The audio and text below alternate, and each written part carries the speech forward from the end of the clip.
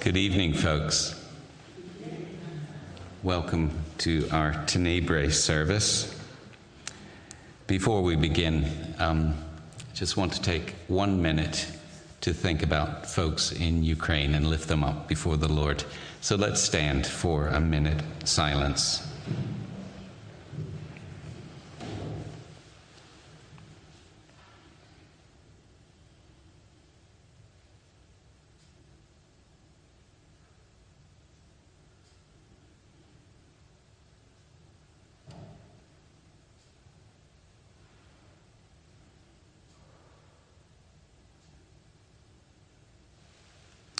Please be seated.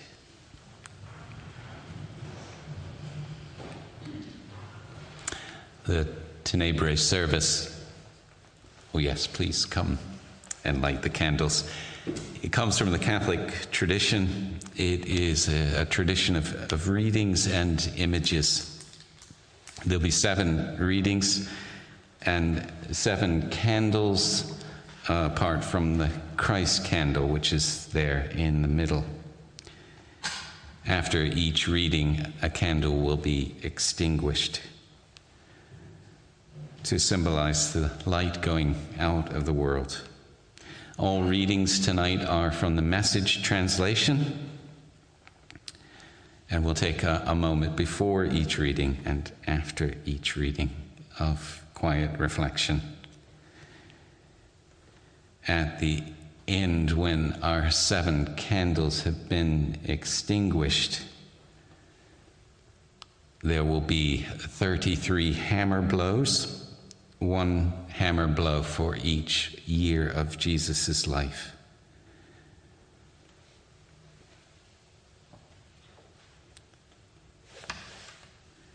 At the end of our service, after the reading of the servant song from Isaiah 53, we will leave in silent contemplation. There'll be no benediction this evening, but we return here to church on Easter morning to celebrate the resurrection of Jesus.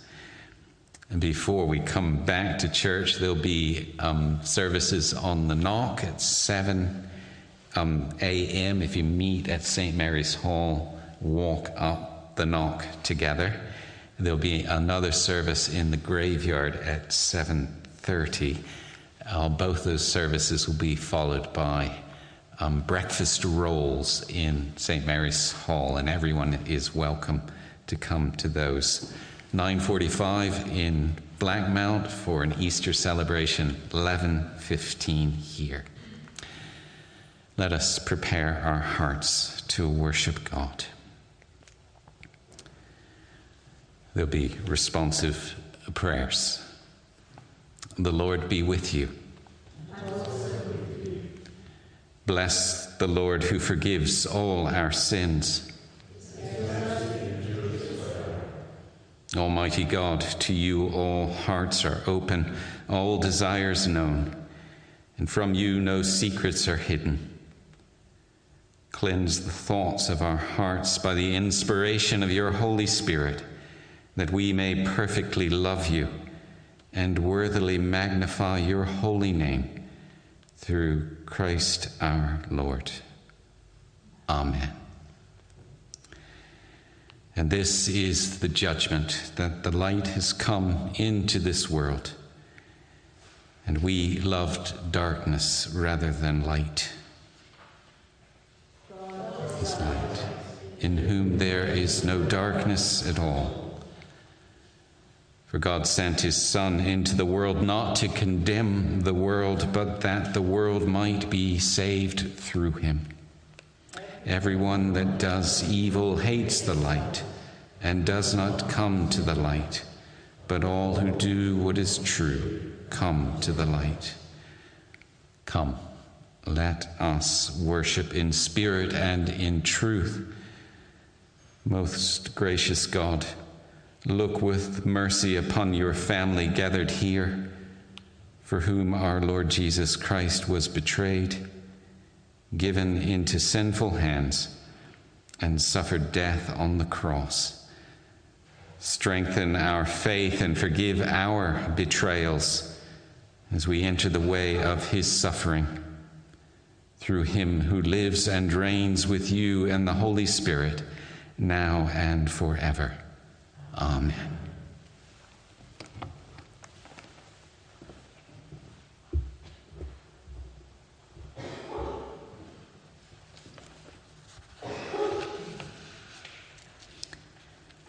The shadow of agony. Matthew 26, verses 36 to 46. Then Jesus went with them to a garden called Gethsemane and told his disciples, "Stay here while I go over there and pray." Taking along Peter and the two sons of Zebedee, he plunged into an agonizing sorrow. Then he said, "This sorrow is crushing my life out. Stay here and keep vigil with me." Going a little ahead, he fell on his face, praying, "My Father, if there is any way, get me out of this. But please, not what I want. You, what do you want?" When he came back to his disciples, he found them sound asleep. He said to Peter, "Can't you stick it out with me a single hour? Stay alert. Be in prayer so you don't wander into temptation without even knowing you're in danger. There is a part of you that is eager, ready for anything in God.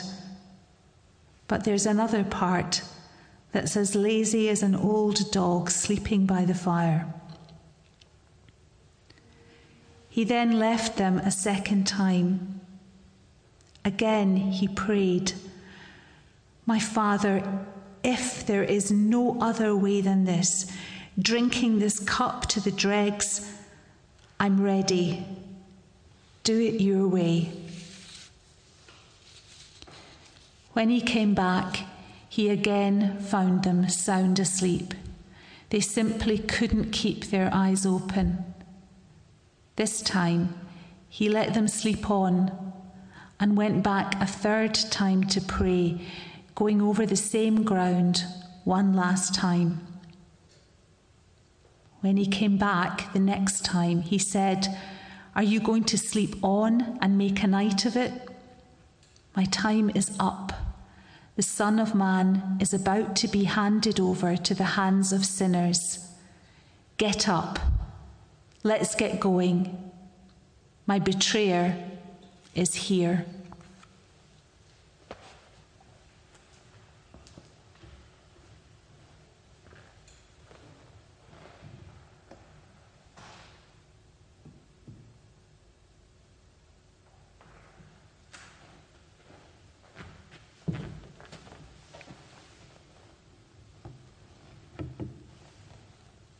The shadow of betrayal. Matthew chapter 26, verses 47 to 56.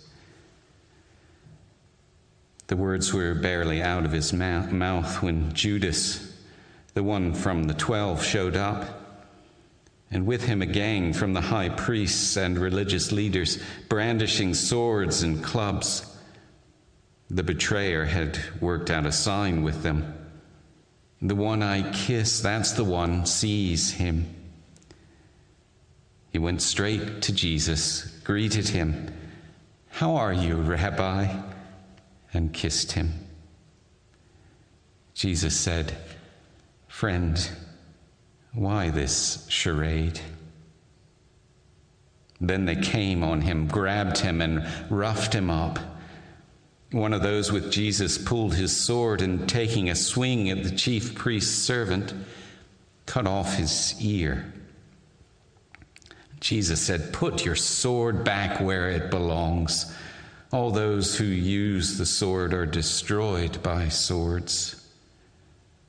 Don't you realize that I am able right now to call to my Father, and 12 companies more, if I want them, of fighting angels would be here, battle ready? But if I did that, how would the scriptures come true that say, this is the way it has to be? Then Jesus addressed the mob. What is this? Coming out after me with swords and clubs as if I were a dangerous criminal? Day after day I have been sitting in the temple teaching, and you never so much as lifted a hand against me. You've done it this way to confirm and fulfill the prophetic writings. Then all the disciples cut and ran. The shadow of accusation. Matthew 26, verses 57 to 68. The gang that had seized Jesus led him before Caiaphas, the chief priest, where the religion scholars and leaders had assembled. Peter followed at a safe distance until they got to the chief priest's courtyard. Then he slipped in and mingled with the servants, watching to see how things would turn out. The high priests, conspiring with the Jewish council, tried to cook up charges against Jesus in order to sentence him to death. But even though many stepped up, making up one false accusation after another, nothing was believable.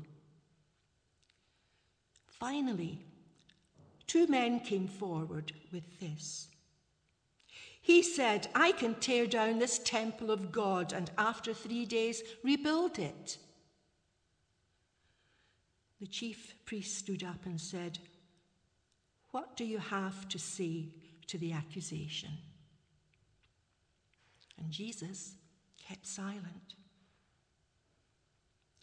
Then the chief priest said, I command you by the authority of the living God to say if you are the Messiah, the Son of God. Jesus was curt. You yourself said it, and that's not all. Soon you'll see it for yourself. The Son of Man, seated at the right hand of the Mighty One, arriving on the clouds of heaven. At that, the chief priest lost his temper, ripping his robes, yelling, he blasphemed. Why do we need witnesses to accuse him? You all heard him blaspheme. Are you going to stand for such blasphemy? They all said, death. That seals his death sentence. Then they were spitting in his face and banging him around. They jeered as they slapped him. Prophesy, Messiah, who hit you that time?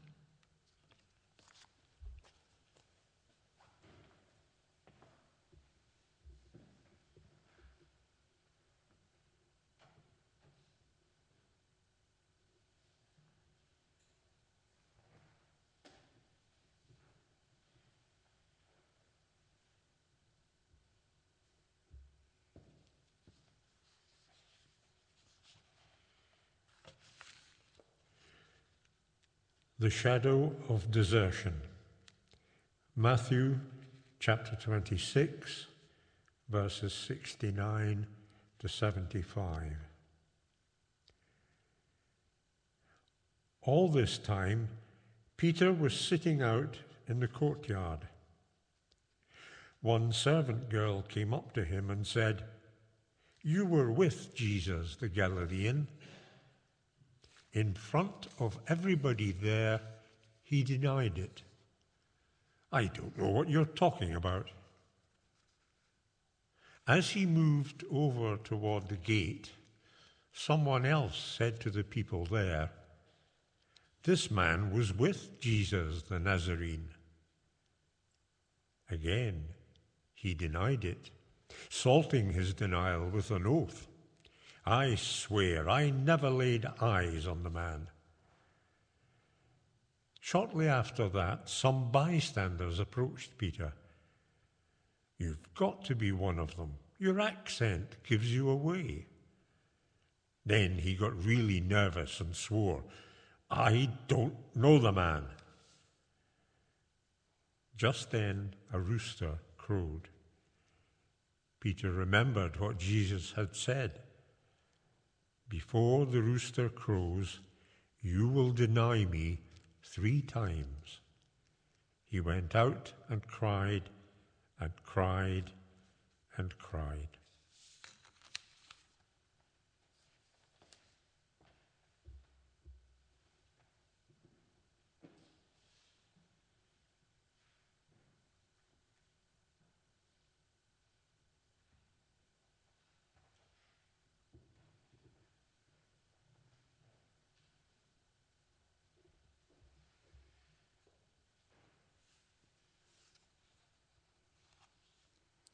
The shadow of injustice. Matthew chapter 27, verses 1 and 2 and 11 to 26.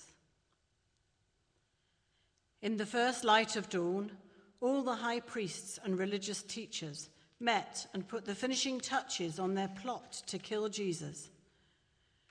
Then they tied him up and paraded him to Pilate, the governor. Jesus was placed before the governor, who questioned him, Are you the king of the Jews? Jesus said, If you say so. But when the accusations rained down hot and heavy from the high priests and religious leaders, he said nothing. Pilate asked him, Do you hear that long list of accusations? Aren't you going to say something? Jesus kept silence, not a word from his mouth. The governor was impressed, really impressed. It was an old custom during the feast for the governor to pardon a single prisoner named by the crowd. At the time, they had the infamous Jesus Barabbas in prison. With the crowd before him, Pilate said, Which prisoner do you want me to pardon? Jesus Barabbas or Jesus the so-called Christ? He knew that it was through sheer spite that they had turned Jesus over to him. While court was in session, Pilate's wife sent him a message. Don't get mixed up in judging this noble man. I've just been through a long and troubled night because of a dream about him. Meanwhile, the high priests and the religious leaders had talked the crowd into asking for the pardon of Barabbas and the execution of Jesus. The governor asked, Which of the 2 do you want me to pardon? They said, Barabbas. Then what do I do with Jesus, the so-called Christ? They all shouted, Nail him to a cross. He objected, but for what crime? But they yelled all the louder, Nail him to a cross. When Pilate saw that he was getting nowhere and that a riot was imminent, he took a basin of water and washed his hands in full sight of the crowd, saying, I'm washing my hands of responsibility for this man's death. From now on, it's in your hands. You are judge and jury. The crowd answered, We'll take the blame, we and our children after us. Then he pardoned Barabbas, but he had Jesus whipped and then handed over for crucifixion.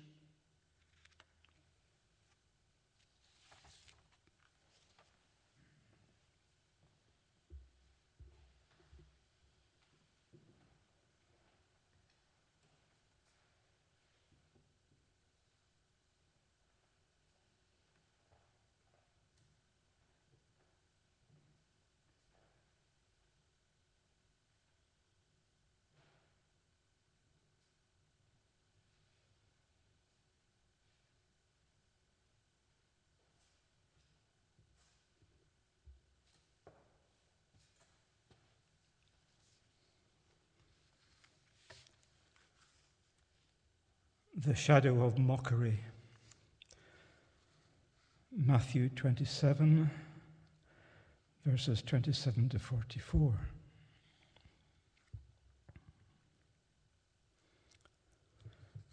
The soldiers assigned to the governor took Jesus into the governor's palace and got the entire brigade together for some fun.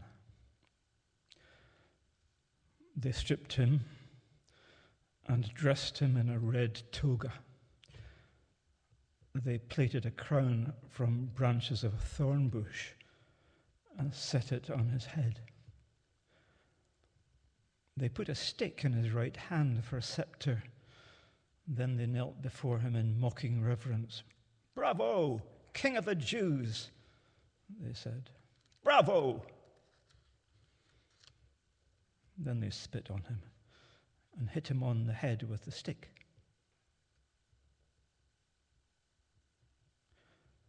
When they had had their fun, they took off the toga and put his own clothes back on him. Then they proceeded out to the crucifixion.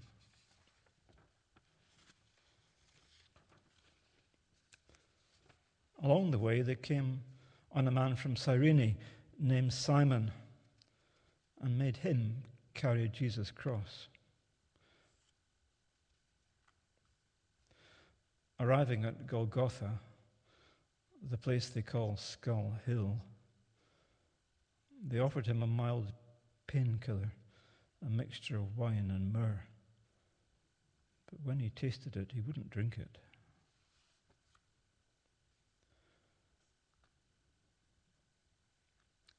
After they had finished nailing him to the cross and were waiting for him to die, they whiled away the time by throwing dice for his clothes. Above his head, they had posted the criminal charge against him. "This is Jesus, the King of the Jews." Along with him, they also crucified two criminals, one to his right, the other to his left. The people passing along the road jeered, shaking their heads in mock lament. "You bragged that you could tear down the temple and then rebuild it in 3 days. So show us your stuff, save yourself. If you're really God's son, come down from that cross."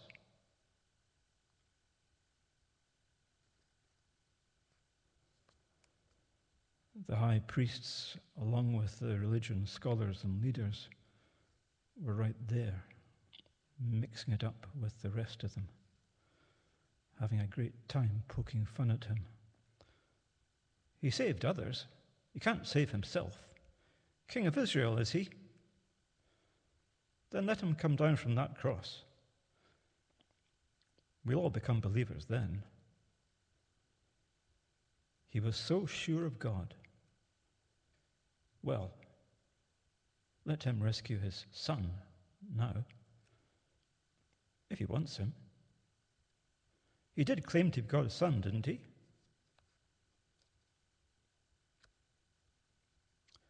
Even the two criminals crucified next to him joined in the mockery.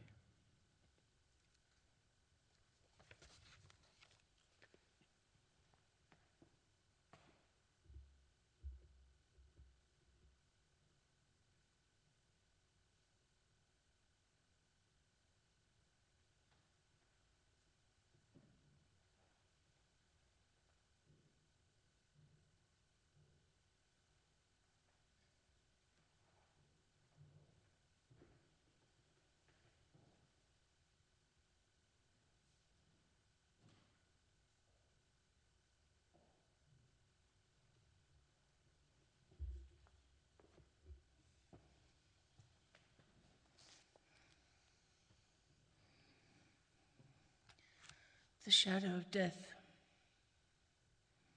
Matthew 27, verses 45 to 54. From noon to 3, the whole earth was dark. Around mid-afternoon, Jesus groaned out of the depths, crying loudly, "Eli, Eli, lama sabachthani," which means, my God, why have you abandoned me?" Some bystanders who heard him said, "He's calling for Elijah."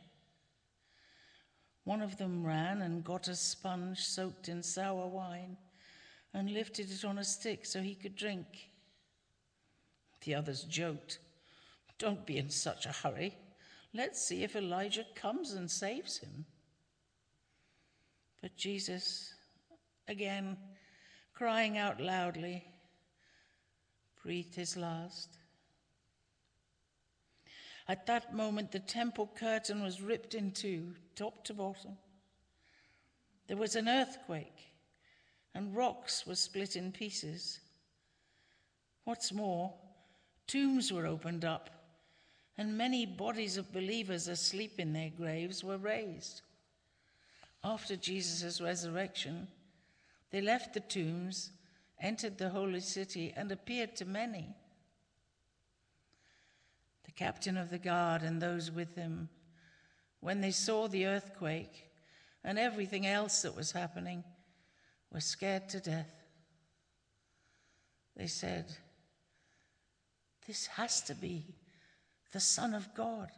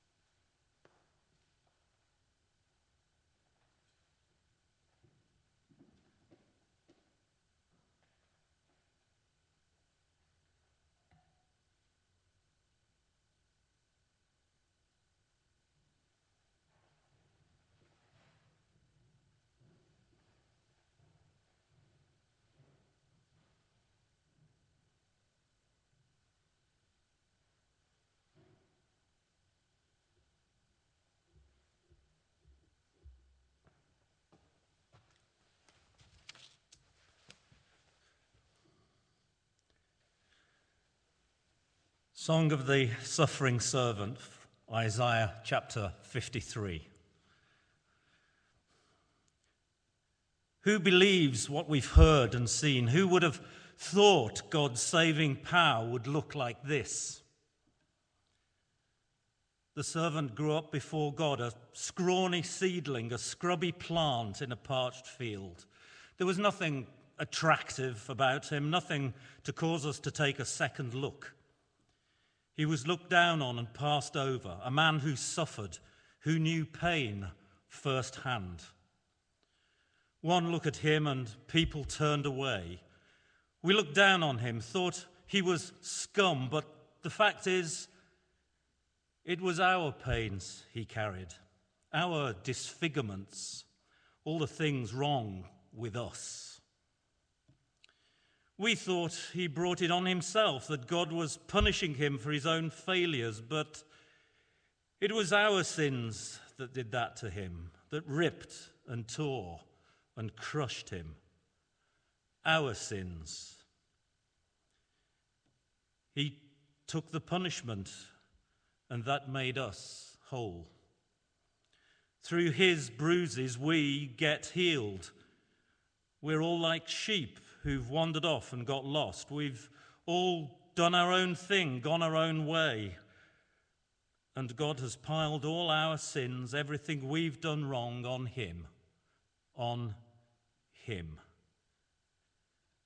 He was beaten, he was tortured, but he didn't say a word. Like a lamb taken to be slaughtered and like a sheep being sheared, he took it all in silence.